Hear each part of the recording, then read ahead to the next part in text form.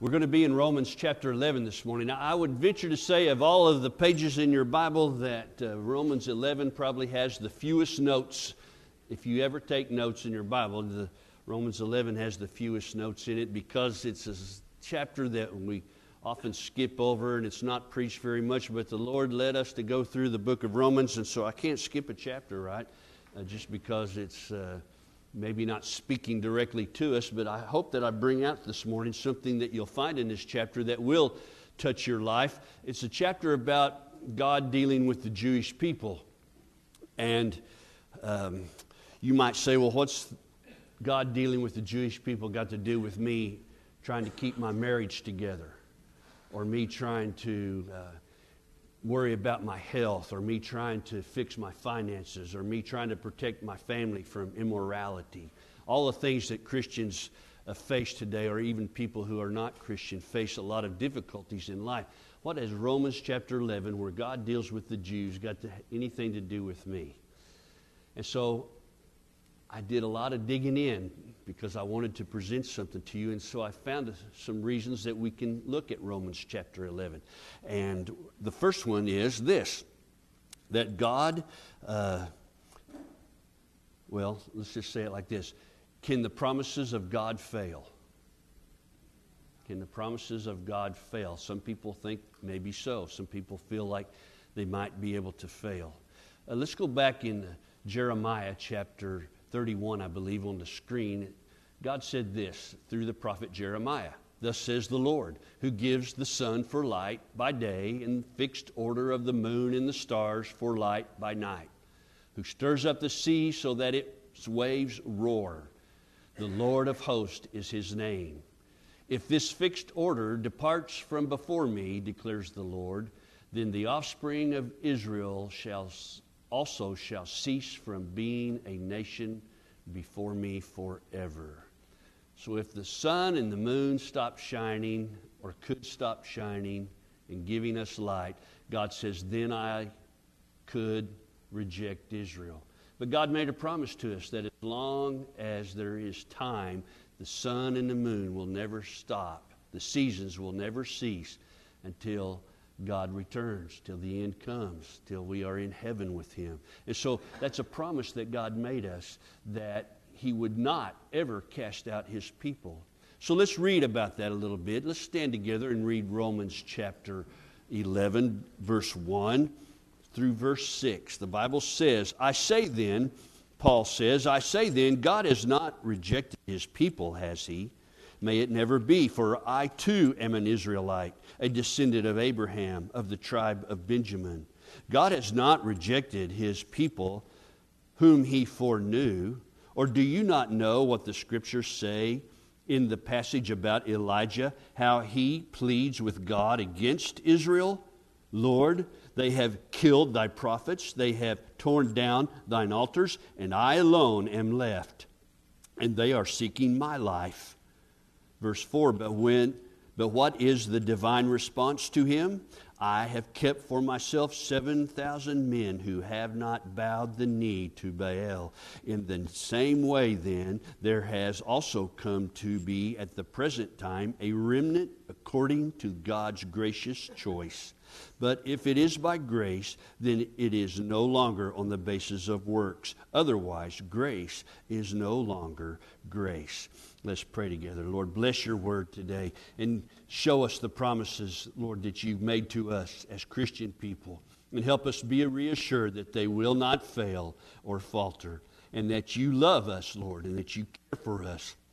And you are saving us and restoring us for that day when we will see you face to face. And I pray that tonight, this morning, in Jesus' name, amen.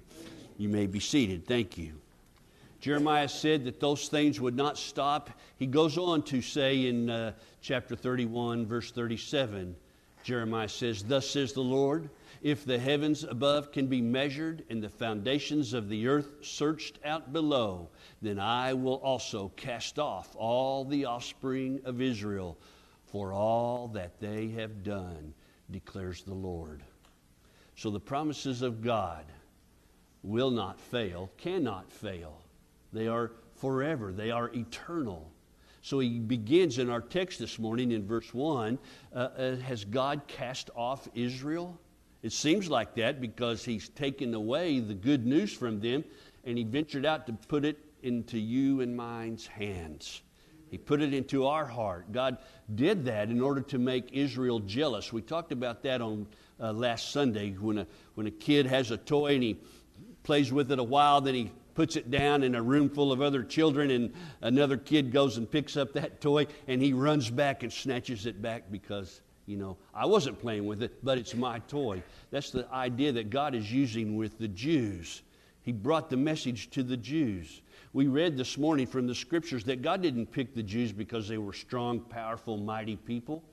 He picked them because He loved them, and He picked them to keep His oath that He made with Abraham. Right? And so God doesn't pick us because we're pickable. God picks us even when we're despicable. All right? And He loves us and chooses us, saves us because He loves.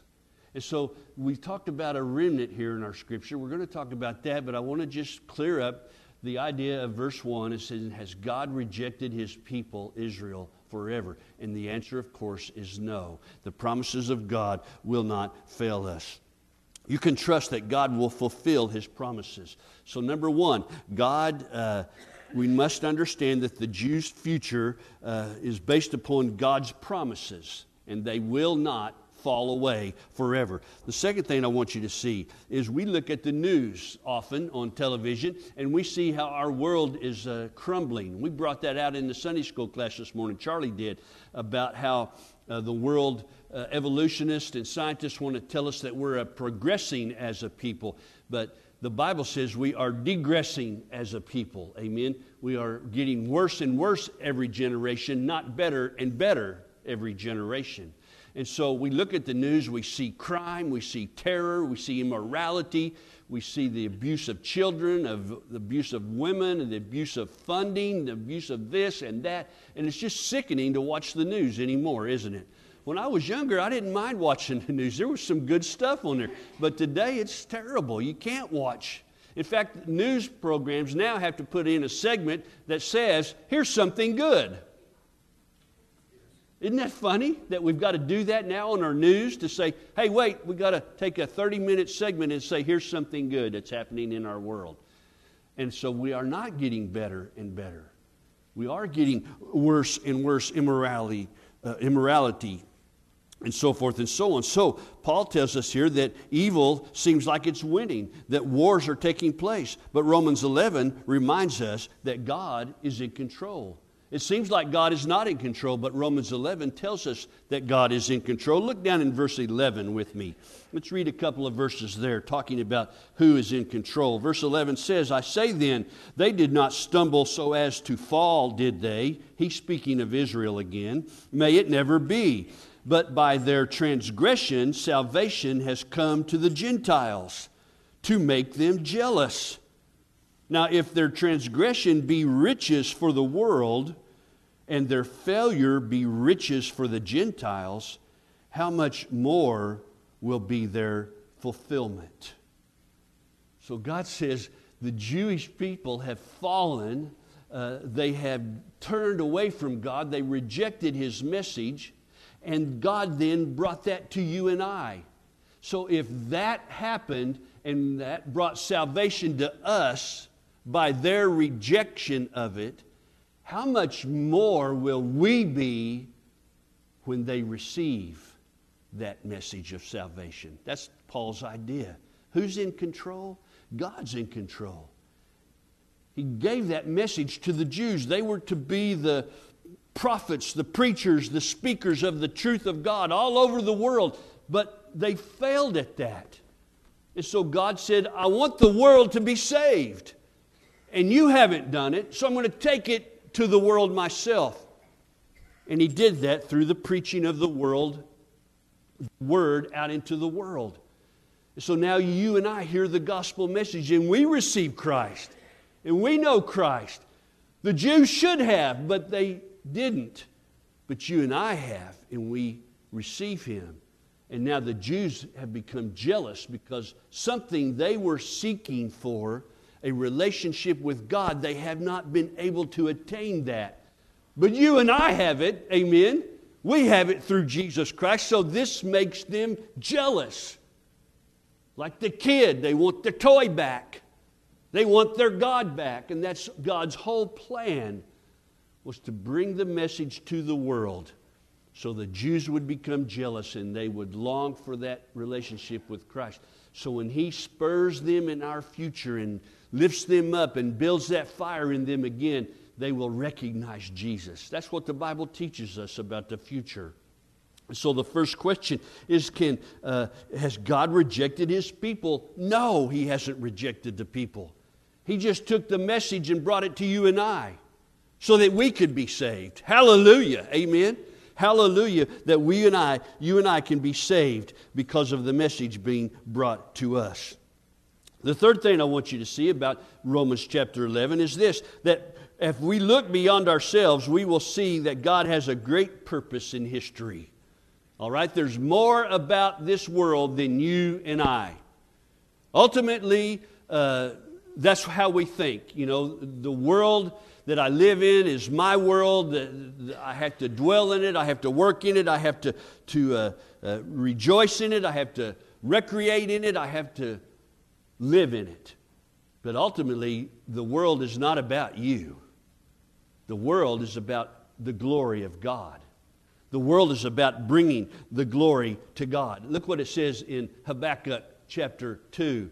It says this. Wait a minute, screen. Come on. It went too far, sorry. Let's see if I can make it work. I can't, Russell. Habakkuk chapter 2, if you would. There it is. Nope, there it is. Nope. Abracadabra. No. There we go. Hallelujah. For the earth will be filled with the knowledge of the glory of the Lord as the waters cover the sea. That is God's purpose. It's not about making your life happy. It's not about making you a great person. It's not about any of that. What it is about is God being glorified. And you and I get to come along for the ride because we have received His message of grace. We have received the message of salvation. That's what God is after. Now, this book and this chapter has an eternal significance for you and I, as long as I am part of that remnant that we spoke about here. And Paul gave us two examples of this remnant that God has for Himself. God's promises cannot fail because they rest upon His sovereignty and not upon our abilities. If God's promises rested upon what I do, then we're in trouble. If God's promises rested upon what you do, you're in trouble. Amen? But thank Him that His promises don't rest upon how we do, or how you do, or I do. They rest upon who He is and what He says. He's a sovereign God. He can do as He pleases. He can do as He chooses. And He certainly does that. So His sovereign grace is given to us, and you and I must receive that grace. Now, verse 1a, it says this, I say then, God has not rejected His people, has He? May it never be. No, they rejected Him rather than He rejecting them. And so He took the gospel to another place. Now, Paul gives us an example of a remnant that God is saving for Himself. The first example he gives is Paul himself. Paul was a Jew, if you didn't know that. He was a Jewish man. In fact, he was a Pharisee. And he was high up in the Pharisaical government, so to speak. And Paul was in charge of a lot of things, especially the killing of Christians. And he met the Lord Jesus on the road to Damascus to go grab up some more Christians to put them in prison and to have them executed. And on the road to Damascus, Paul met the Lord. Amen? And so his life was changed. He never realized that Jesus was God until that moment, until he met Him on that road to Damascus. So all of the while, Paul says, has God rejected His people? No. He says, I'm a Jew, and God saved me. Look at my conversion. God hasn't rejected us as Jewish people. He's still saving some of us.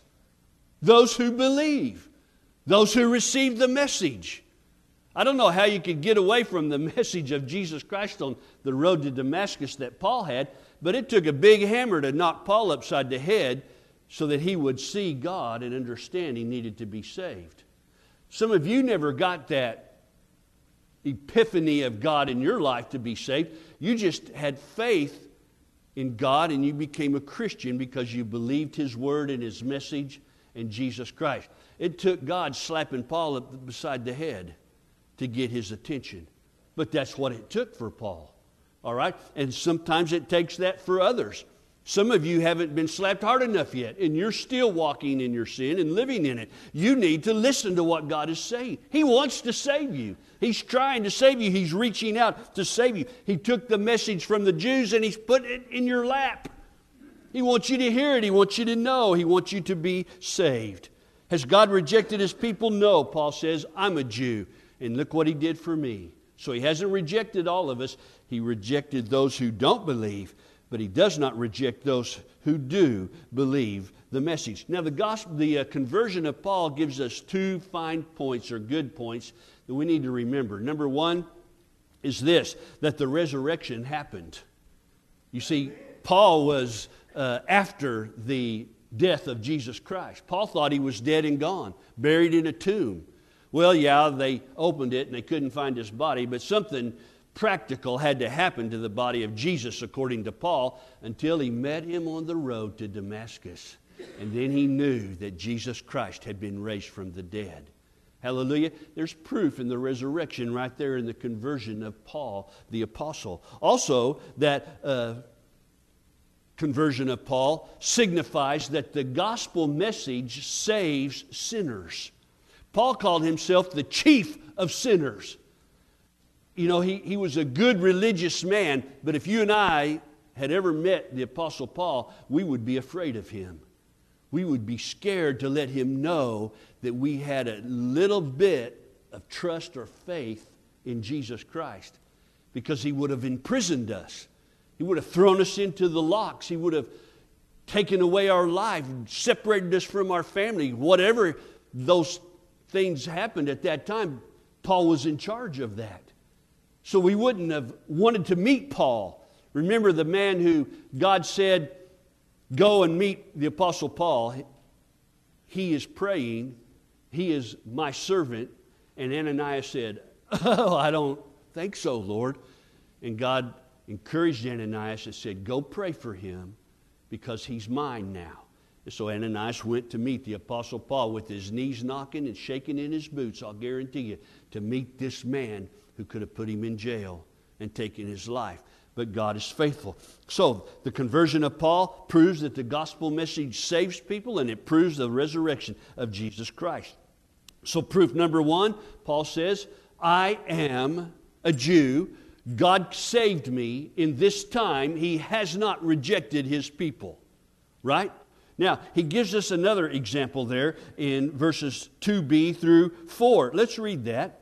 He says, or do you not know what the Scriptures say in the passage about Elijah, how he pleads with God against Israel? Lord, they have killed thy prophets, they have torn down thine altars, and I alone am left, and they are seeking my life. Now, the story behind that is, you remember Elijah went to Mount Carmel to have a duel with the prophets of Baal, and there were 450 of these false prophets, and they had a duel between Elijah alone and 450 prophets or priests of Baal. Elijah comes out victorious because what he asked God to do, God does. What the prophets of Baal asked their gods to do, nothing happens. Because there are no false gods. Amen? There are no other gods besides our God, the Lord God. And so, of course, God gives Elijah victory. And guess what happens? The queen, Ahab's the king, the queen Jezebel puts out a hit on Elijah.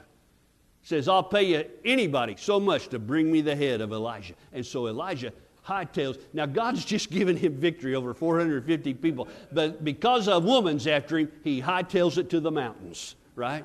And he gets to the mountains and he sits under a juniper tree, trying to hide, also to get some shade. And he starts talking to God. And he says, God, what is up? I'm the only one left who believes in you. Everyone else is gone. I'm the only believer in all of Israel. And God shakes his finger at Elijah and says, no, no, no, Elijah. I've got 7,000 men who have not bowed their knee to Baal. Right? Let's look where this quote from Romans 11 comes from in 1 Kings chapter 19, verse 18. God says, yet I will leave 7,000 in Israel, all the knees that have not bowed to Baal, and every mouth that has not kissed him. Now, there's a great controversy about Romans chapter 11 because the people who believe in the election of Christians and the demise of others use this chapter to substantiate their view of election, where God chooses some for heaven and chooses some for hell, right? Some of you may not have been chosen for heaven according to this theory that is taught today in churches all over the world. Some of you are chosen to go to heaven, and some of you are chosen to go into hell. That's just the way that it is, according to this theory that they have. They use chapter 9, chapter 11 to substantiate some of that. But I want to dispute that this morning. I don't believe that God does that. I believe that God wants all men to be saved. I believe that God made that opportunity available to anyone who would receive His gift of grace. They are saved. All men everywhere, as it speaks about in Romans 1, have an awareness of God and an awareness of sin and an awareness of salvation, all according to Romans 1. So how can they take the same book, these election teachers, and divide it up and say this and that about the theory of election, that God would choose some? It is beyond me. But that's the case that we're in. And so the text that I just showed you back from 1 Kings 19 says, God says, I will leave 7,000 who have not bowed their knee. The election people want to tell you that God made them not bow their knee. But it doesn't say that. It says they just have not bowed their knee. They are faithful to God. Therefore, they are a remnant that God has saved to Himself. These people who follow Him. These people who love Him. These people who obey Him. They are His remnant. They are His people. Romans 11 says, has God rejected them? Elijah says, they're all gone. I'm the only one. God says, no, you're not. There's 7,000 others in Israel that have done what you're doing, Elijah. You're faithful to me. You're obedient to me. You're following me. Romans chapter 11 is just not about what God does with the Jewish people. It's about you and me being a remnant.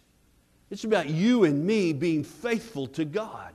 It's about you and me serving and being obedient to God. That's what it's about, brother and sister. It's not about Israel and God and the rejection of them. It's about you walking with the Lord, and are you in that remnant that is faithful to Him? You know, there's a lot of Christians, so-called Christians today, who want you to be more tolerant of the immorality that's in our country. And it's in the world. They want you to adjust your thinking and your religion to receive and accept these people that the Bible says we shouldn't. We should love them, love the sinner, hate the sin. Do you see that? We should love these people so that we can love them out of their sin into Christ through the gospel message. But we don't need to tolerate and put ourselves in places that associate and bend over backwards for them when they are immoral and unbelieving, even though they use the word Christian. I call them Matthew 7:21 Christians. Not everyone who says to me, Lord, Lord, shall enter into the kingdom of heaven, but he who does the will of my Father who is in heaven. You see, there's a lot of people today that call themselves Christians, but they don't walk with Jesus. They call themselves Christians, but they don't adhere to His Word. They call themselves Christians, but they dabble in every sin that comes around the corner. God is aware of that. God knows. God has a remnant. I might stand up here and say, Lord, I'm the only one that's left. And He's going to say, no, you're not. Look out in your congregation. I have many people who have not bowed the knee to Baal. Are you one of those? That's the question in Romans 11 that we all need to address, that we all need to understand. We all need to make sure where we are and how we are. God says, my promises will not fail. I've not rejected my people. I'm saving a remnant of people all across this world who love me and serve me and obey me. Promises made, promises kept. That's one thing we can learn from Romans chapter 11. Here's another one. God's promises are not based upon our faithfulness. All right? Look in verse 5. In the same way, then, there has also come to be, at the present time, a remnant. In Paul's present time and in our present time, God has a remnant, right?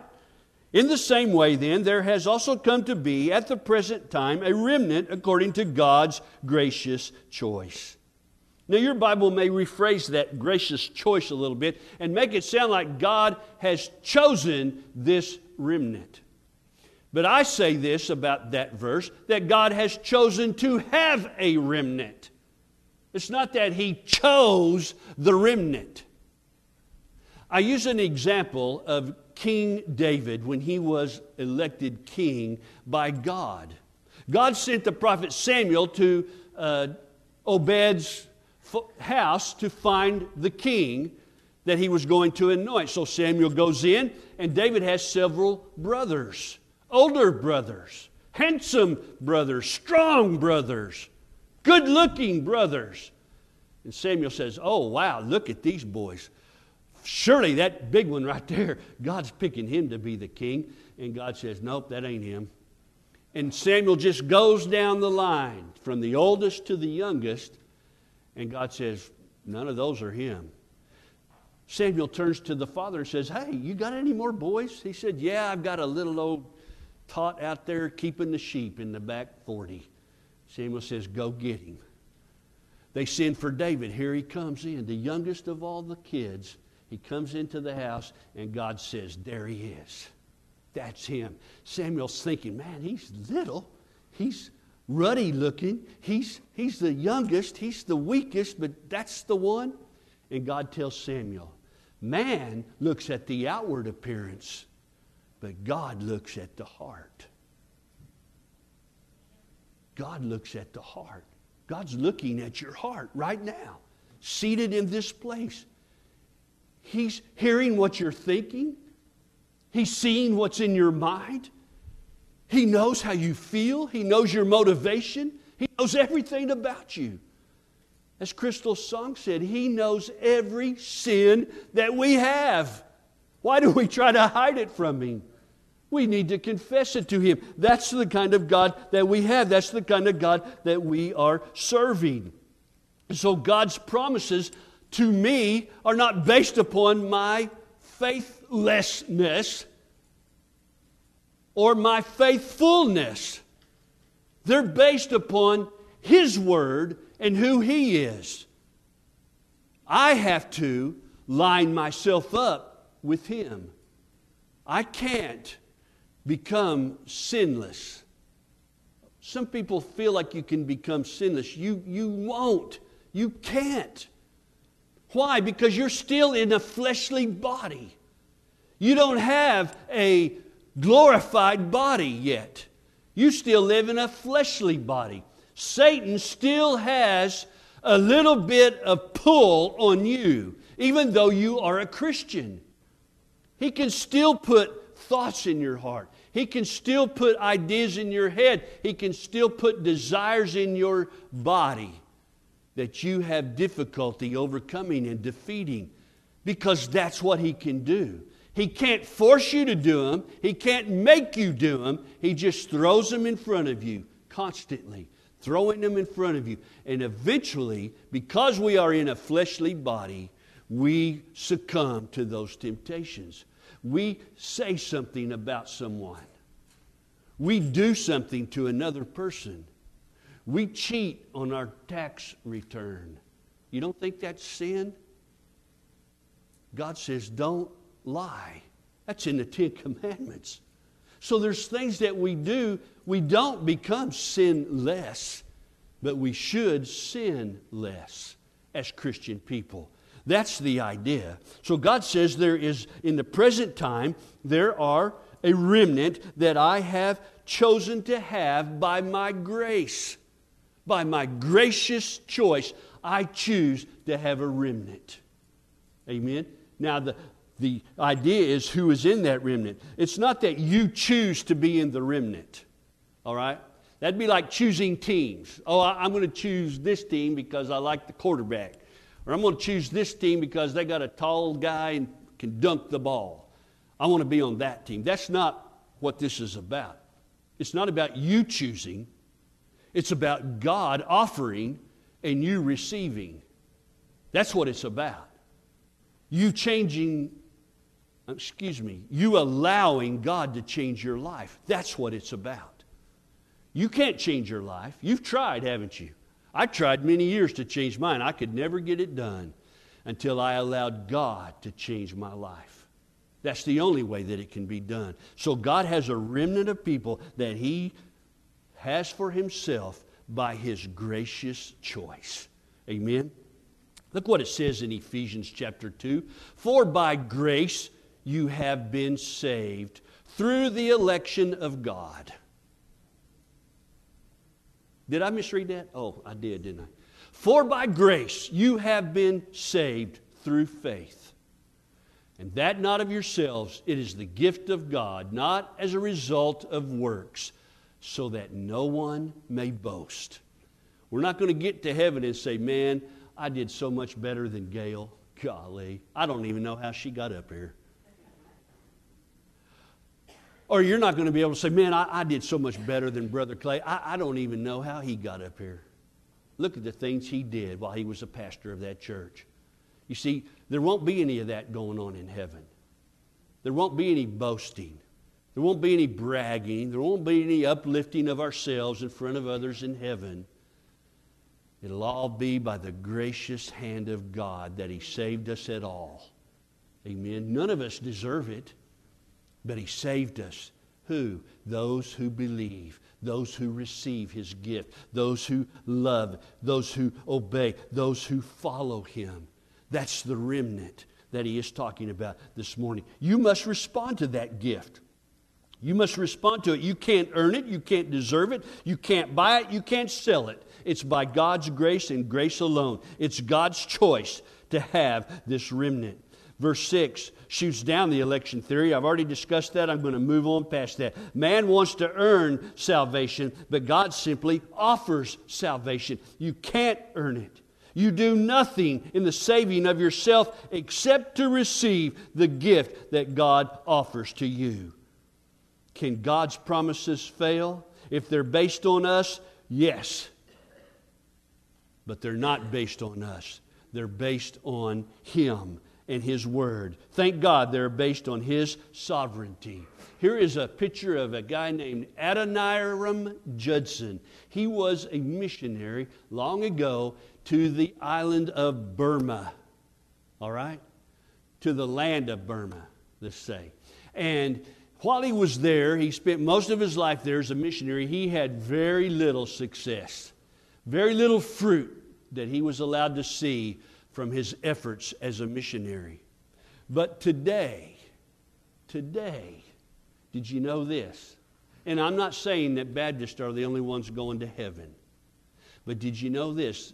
The land of Burma is the third nation in the world with the largest group of Baptist believers in the world. United States is first, India is second, Burma is third in the world. They have 49,000 people in their population. 2 million of them are Baptist. All because of one man going and sharing the gospel and going and enlightening their world with the gospel of Jesus Christ. And over time, God's blessed that country with people coming to faith through Adoniram Judson's, I can't even say his name, testimony in life as he lived there in that land. So, God says, do my promises fail? Oh, here was a quote that he said. The future is as bright as the promises of God. Can God's promises fail? No, they cannot. You may be struggling right now in your life and you don't know which way is up. And you don't know what you're going to do tomorrow. For money, you don't know what you're going to do tomorrow about your health. Your kids are disruptive. You don't know what to do about it. Let me tell you, the future is as bright as the promises of God. And He will help you. He will carry you through those times. Hold your head up. God's promises do not fail His remnant people. Amen. They won't fail. They will come to pass, and it will happen for you as well. Let's stand together and pray. Father, we ask you to bless your word this morning. And Lord, I know that I know that it's about your promises this morning and how they succeed. And I pray that if someone's looking for answers in their life right now, that you would bless them with the ability and the hearing to hear you and to know that you have them and to know that they are your child, to know that they are your remnant of people who are here today. I pray, Father, that you reach out into this congregation and you lift up people and reassure them.